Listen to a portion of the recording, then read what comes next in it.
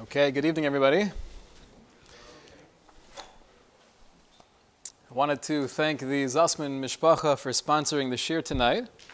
And they are sponsoring it as a refuah shalema for Mrs. Zussman's father, Chaim Ben Gittel. Mirza Hashem, he should have a complete refuah shalema b'korov. And again, now that Isaac is back, only a week and change after his baby girl, again, a mazel tov to the Romanos, and looking forward to sharing in Simchas. You should have much nachas from your daughter, and continued siyata d'shmaya and hatzlacha in every aspect of life. I wanted to share with you a prayer. I forget where I saw this, but it resonated. God save us from people who mean well. Right? God save us from people who have good intentions. Good intentions are praiseworthy, they're respected. We could appreciate the warm and fuzzy feelings. I like that you want to do good for me or with me, but oftentimes the good intentions are just not sufficient. I'd like to explore the idea of good intentions and how they play a role in decisions we make, and sometimes analyzing our motivation. We might have a real passion or enthusiasm for something, almost a righteous indignation that this is the right thing to fight for, and therefore we're very l'shem shamayim. We're genuine, we're sincere, but we might be very wrong. So part of the complexity of life and our decision-making process is not just having the hargasha, the good feelings, the noble intentions, but trying as much as possible to really discover, really probe, and get to the kernel of what is true. I want to make sure that I'm fighting for the right cause.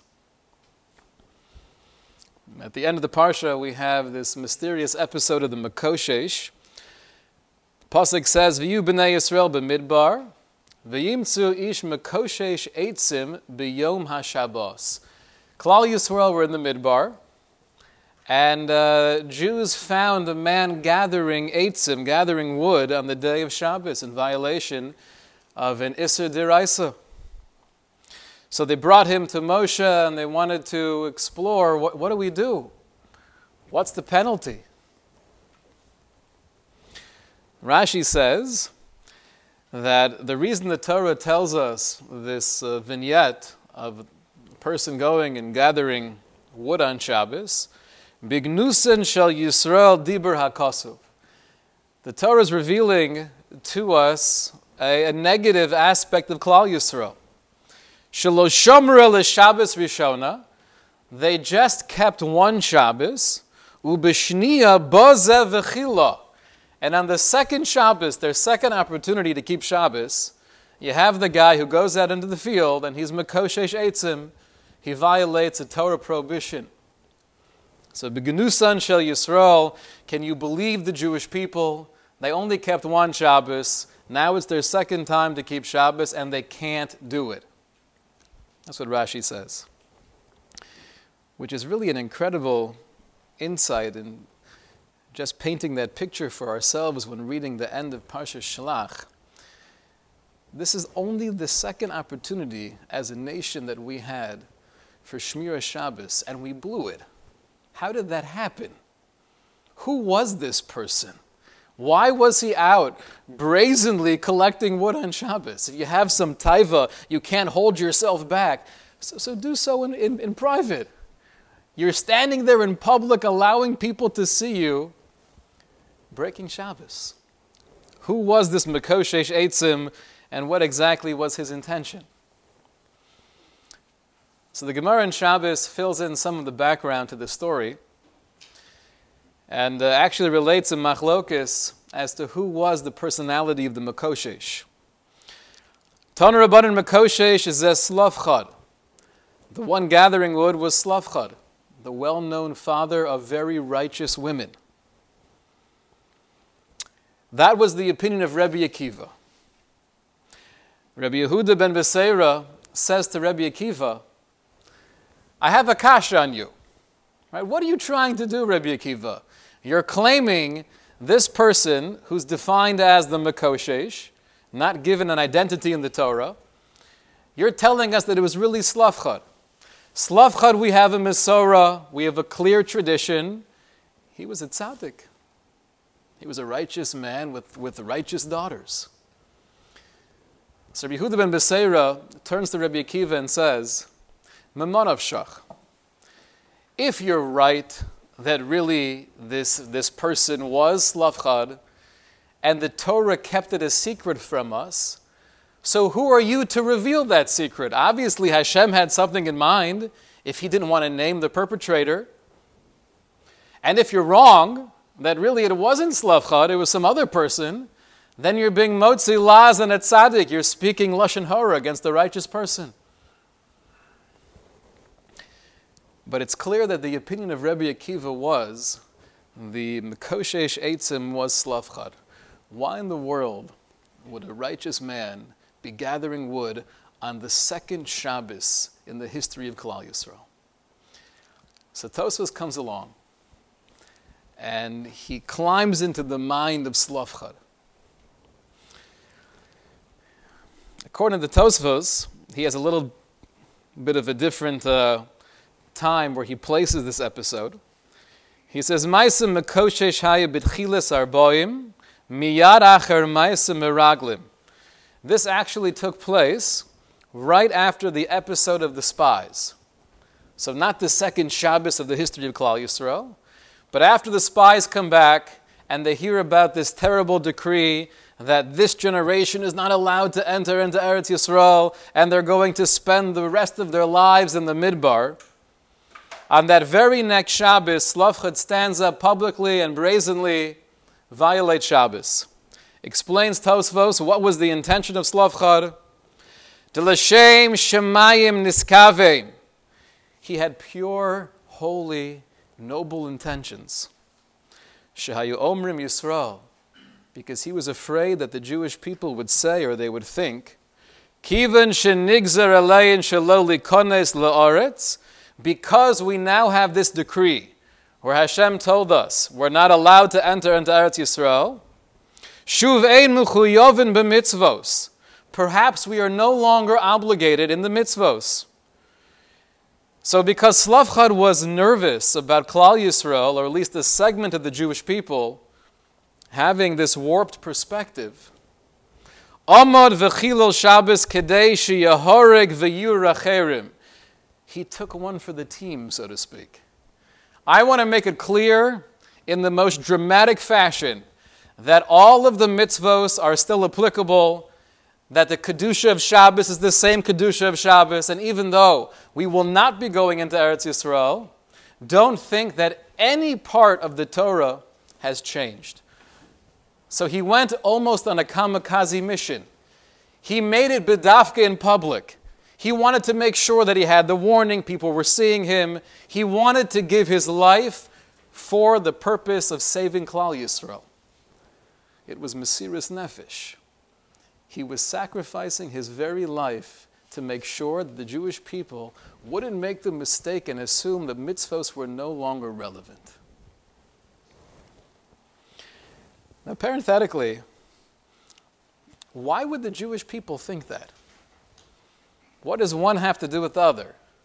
Granted, it was terrible news to hear that we're not going into Eretz Yisrael. It was so incredibly difficult to accept. We're told that there was a group of people that tried to go anyway, and that led to their demise. So granted, we're devastated, but why would we assume, therefore, the Torah and the mitzvos that were given to us are no longer applicable?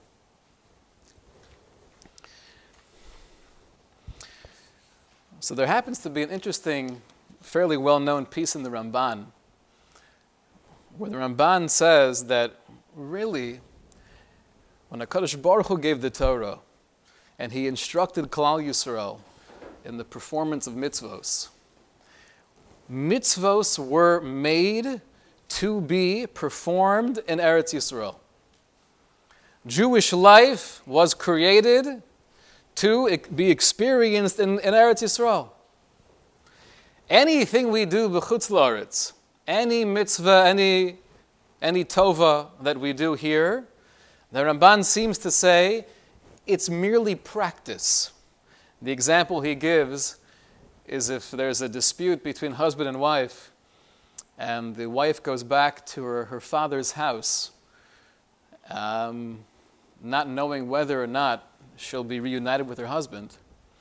So her father gives her the suggestion, the eitzah, even though your husband's not around, make sure to continue dressing and acting like a married woman.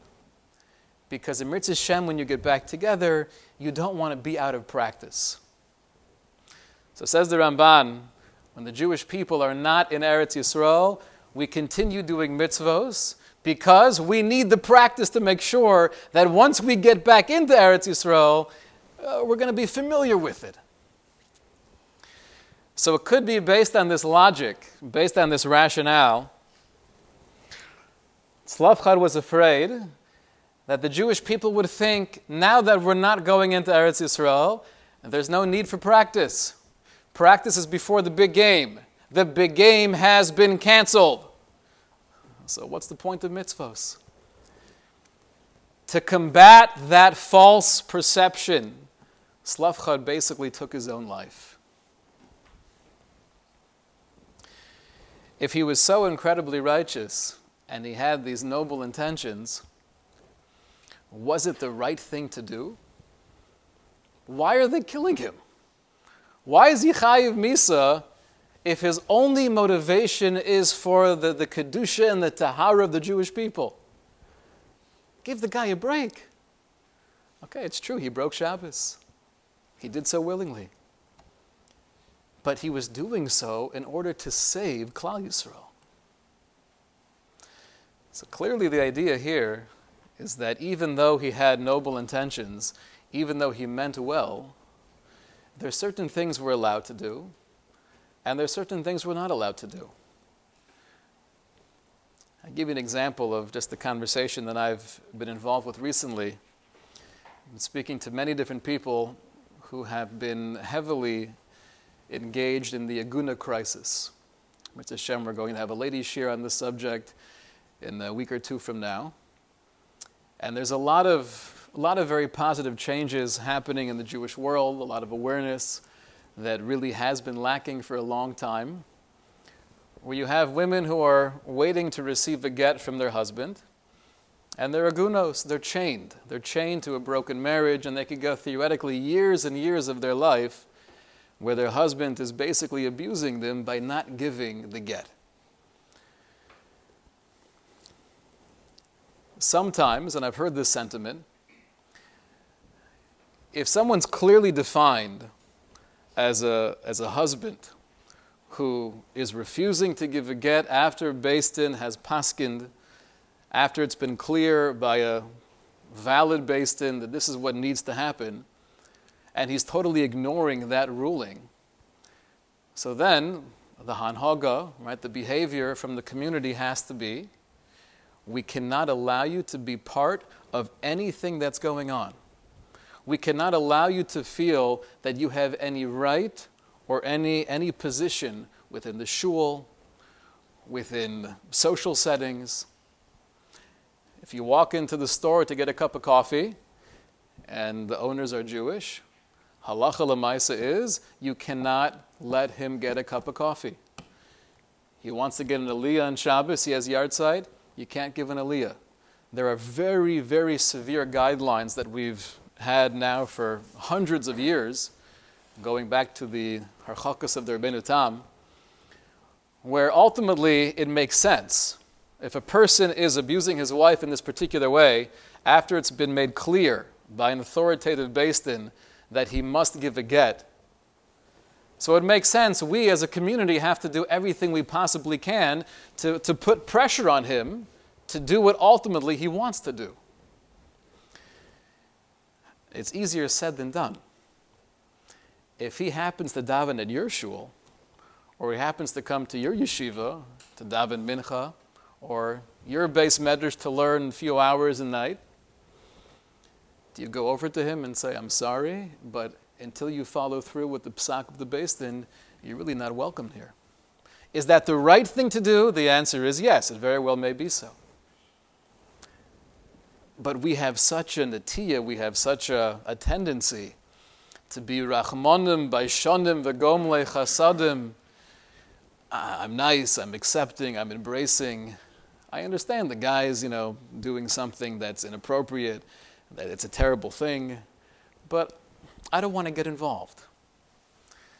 I want him to know that although he's doing something against the Beis Din, against Das Torah, but we do believe in the redemption of humanity, and I want him to know he still has a friend in me.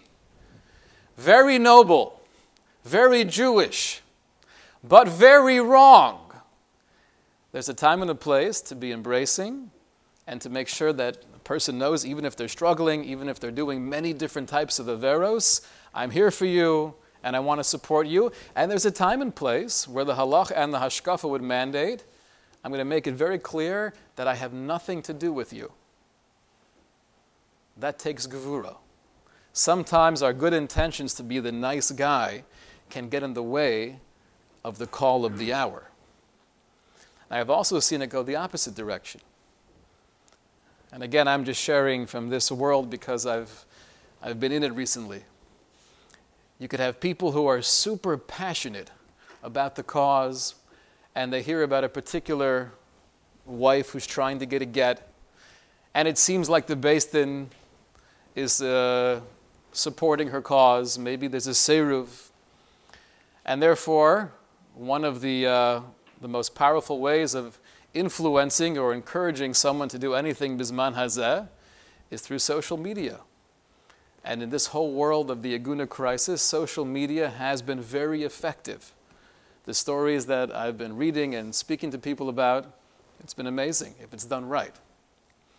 However, if in my zeal and in my passion and in my desire to help out someone who's chained, someone who's suffering in their marriage, I put things online, or I utilize the power of social media in a way that ultimately will not be helpful, because I don't know intimately what's going on. I don't know what she herself, the Aguna, really wants or needs. I have not been in touch with those Rabbanim or other people who are really in the inner circle, but I believe in the mission. Sometimes your belief in the mission can destroy the mission. Sometimes they're this close to working something out, and then when he finds out that this particular piece of Lashon Hara has been plastered all across the world, he says, you know what, forget it. What's the point? This is one slice of life, but in everything we do, we could have noble intentions either to be the nice guy, where the call of the hour is, don't be a nice guy. Let him know that his behavior is unacceptable and he's not welcomed here. And sometimes in the intoxication of the passion for a very noble and righteous cause, we might be negatively impacting the very cause we're fighting for. Reb Simcha Zisel Brody, who was the great Rosh Hashiva in the Chevron, he writes, this is source number 7,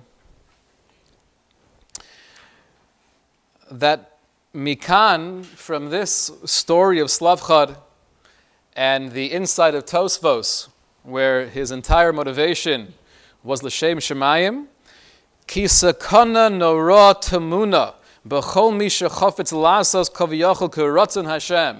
There is always such a danger hidden within any real desire we have to do the will of God. Ach mechapes lasos zos b'derachim chadashos u'b'ofanim shelo hutar lasosam.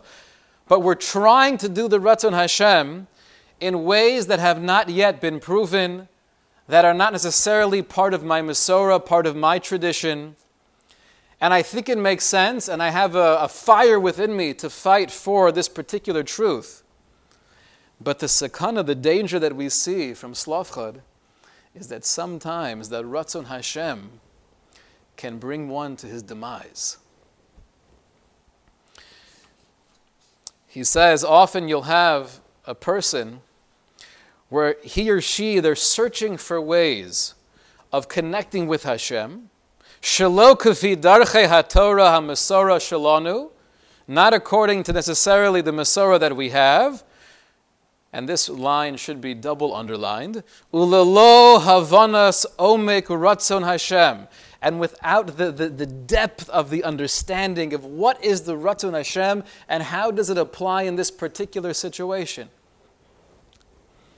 Va'afsha adavar nasa l'shem shemayim, and even though you're doing so with sincerity, and he writes, and this is a very important factor, you will receive reward for your noble intentions. HaKadosh Baruch Hu doesn't withhold schar from any ma'aseh tov. Ultimately, you might be doing the wrong thing, and in the case of Slavchad, he was punished for doing the wrong thing, but it doesn't mean that he's not still getting reward for that noble desire he had. But the goal of life and the goal of Avodas Hashem is not to have the noble desire alone. It's to know what the Ratzon Hashem actually is.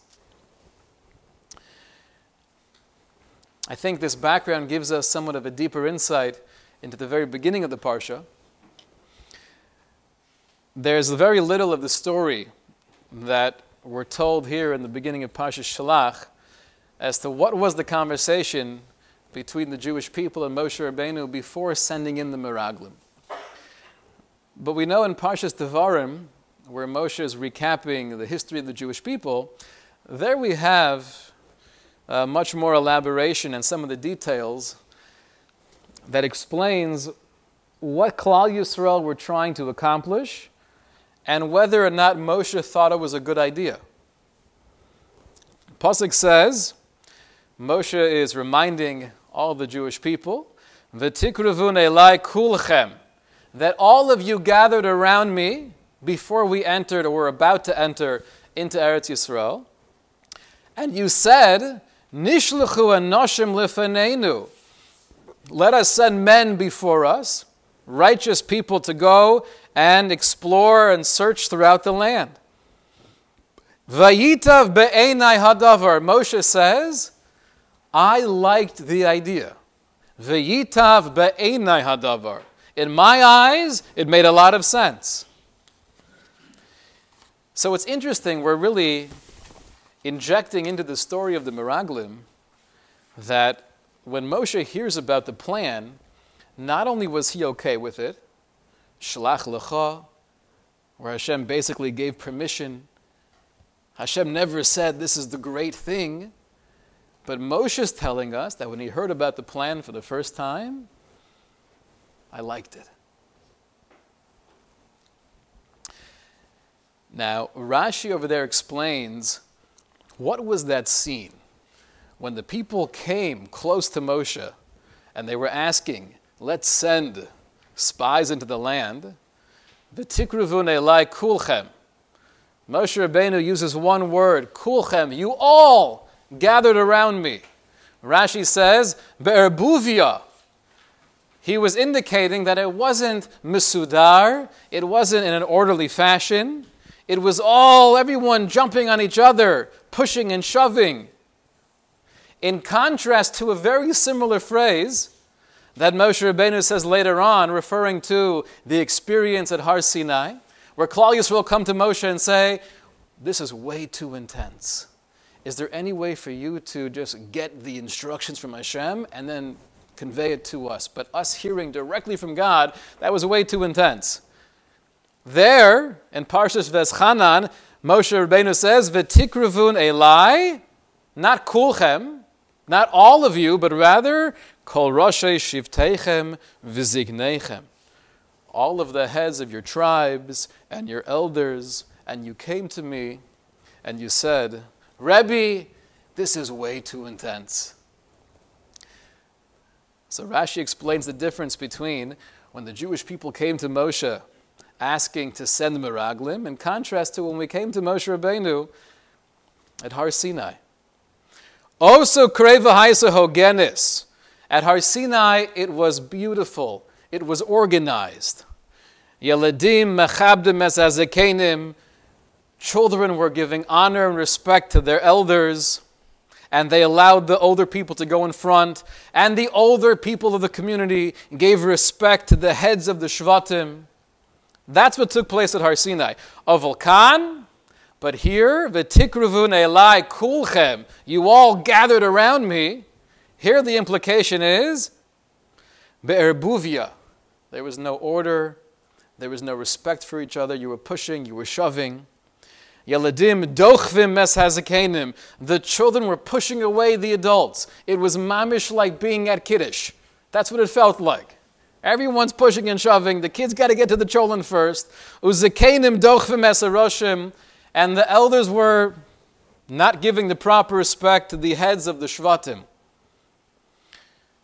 So it's a strange thing. On one hand, Moshe Rabbeinu is telling Klal Yisrael, you all came charging at me, pushing and shoving each other. V'tikrivu elai kulchem. Yet in the very next pasuk, v'yitav be'enei hadavar. But in my eyes, I thought it was a wonderful idea. Didn't you pick up on the fact, Moshe Rabbeinu, didn't you pick up on the fact that they're clobbering each other? Something is off over here. Something is not right. Or Chaim says, Be'enai, it was nice, it was a good idea in my eyes, means that ani she'enai basarli, me as a human being, I thought it was a wonderful plan. Of a be'enai bochen libo slow, but in the mind of Hashem, so to speak, HaKadosh Baruch Hu knew otherwise. How can Moshe Rabbeinu miss it? If they're pushing and they're shoving, obviously something is not right over here. What was good in his eyes? So Reb Simcha Zisel Brody, again, he explains, he says, Moshe was able to see the tshuka, the desire that Klal Yisrael had. When they came running over to Moshe initially, asking him, let's send people into the land before we go, that wasn't based on a lack of emunah and a lack of bitachon. The real issue with the Meraglim is, once they came back and they shared the negative report with Klal Yisrael, our response to that report, that was the Makah B'Patish. That changed history forever. But at this point in time, the way they approached Moshe was inappropriate. No matter what, you can't be pushing and shoving each other. Stand in line like a mensch. Let the older people go first. Get off of your seat to allow them to sit down. And that was out of place. But, says Reb Simcha Zisel Brody, Bakashosam nava mechukosam hagadola lovo le'oretz hamuvtachas. It was coming from this fire, this hislavus, this energy to want to go into Eretz Yisrael and to go through the motions, to go through the hishtadlus of how to get in there. Ach mikiven shechukazu hagam yusoda hi b'maniim l'shem shemayim lo nases kahogin. Sofo Shahavosam Kilkal Es Hashura explains, the Rosh Hashiva of Chevron, they might have had that kernel of a real holy fire, just wanting to get into Eretz Yisrael and thinking this was the best way to do it. But what they actually did, the way they approached Moshe, it wasn't okay. It wasn't okay.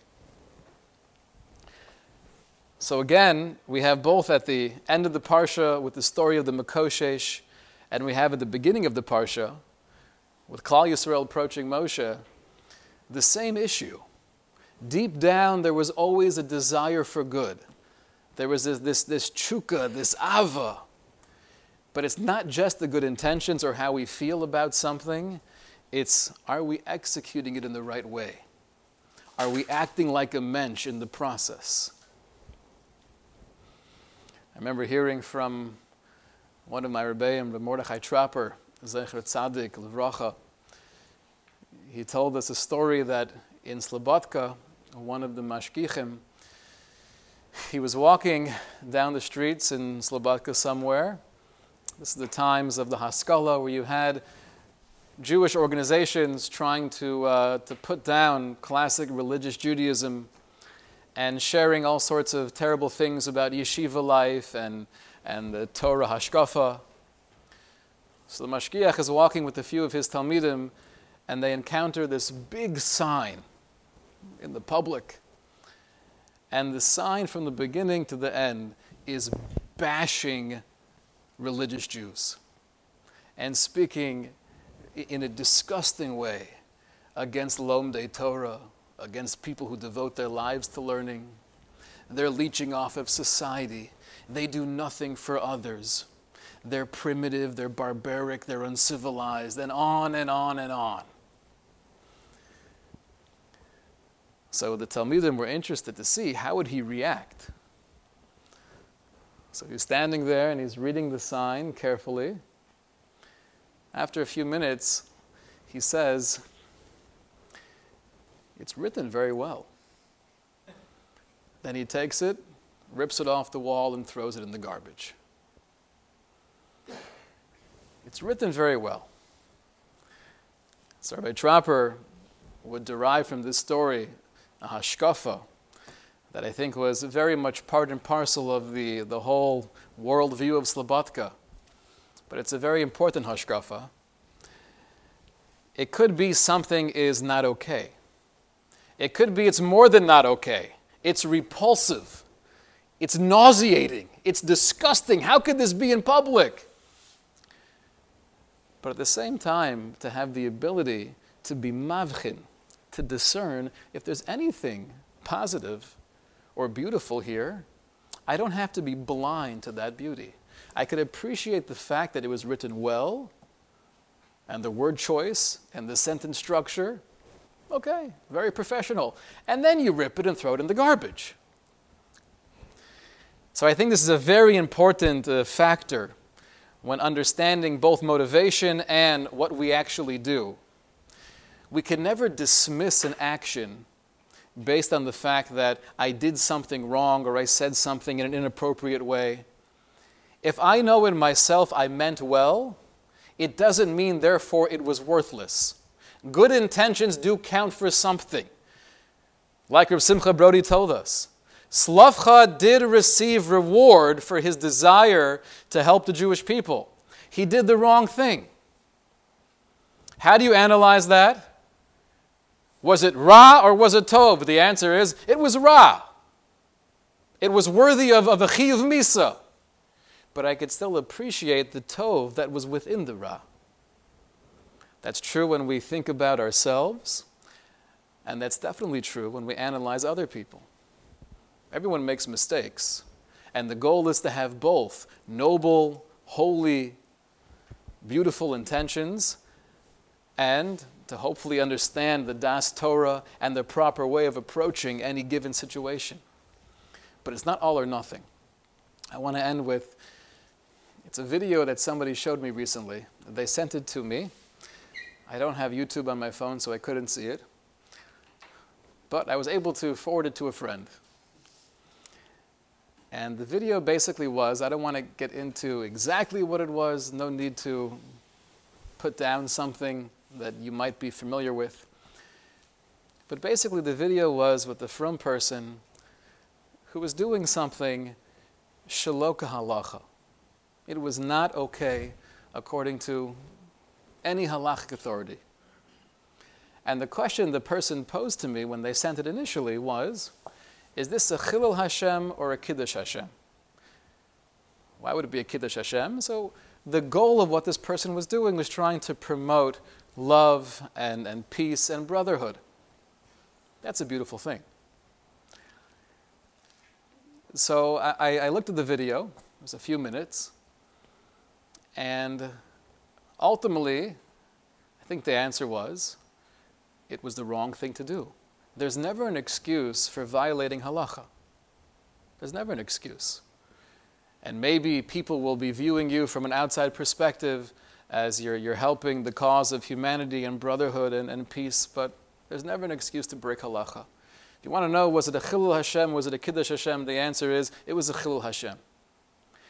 Does that mean, though, that I'm blind to the positive aspect of what was contained in the video. If you have people embracing and sharing a moment of humanity, of brotherhood, that is something that's beautiful. Noble intentions. It's a wrong thing to do. The goal of Yadus, the goal of our Avodas Hashem, is to not just have the noble intentions, not just to have the fire and the passion, or the Rachmanis and the Chesed, but to make sure we're doing everything we possibly can, that what I'm actually doing, the fruition of that feeling, is Al Pi Das Torah, is based on the guidelines, the structure, the hadracha of Das Torah. When we have both together, that's the ultimate Kiddush Hashem. Shkoyach.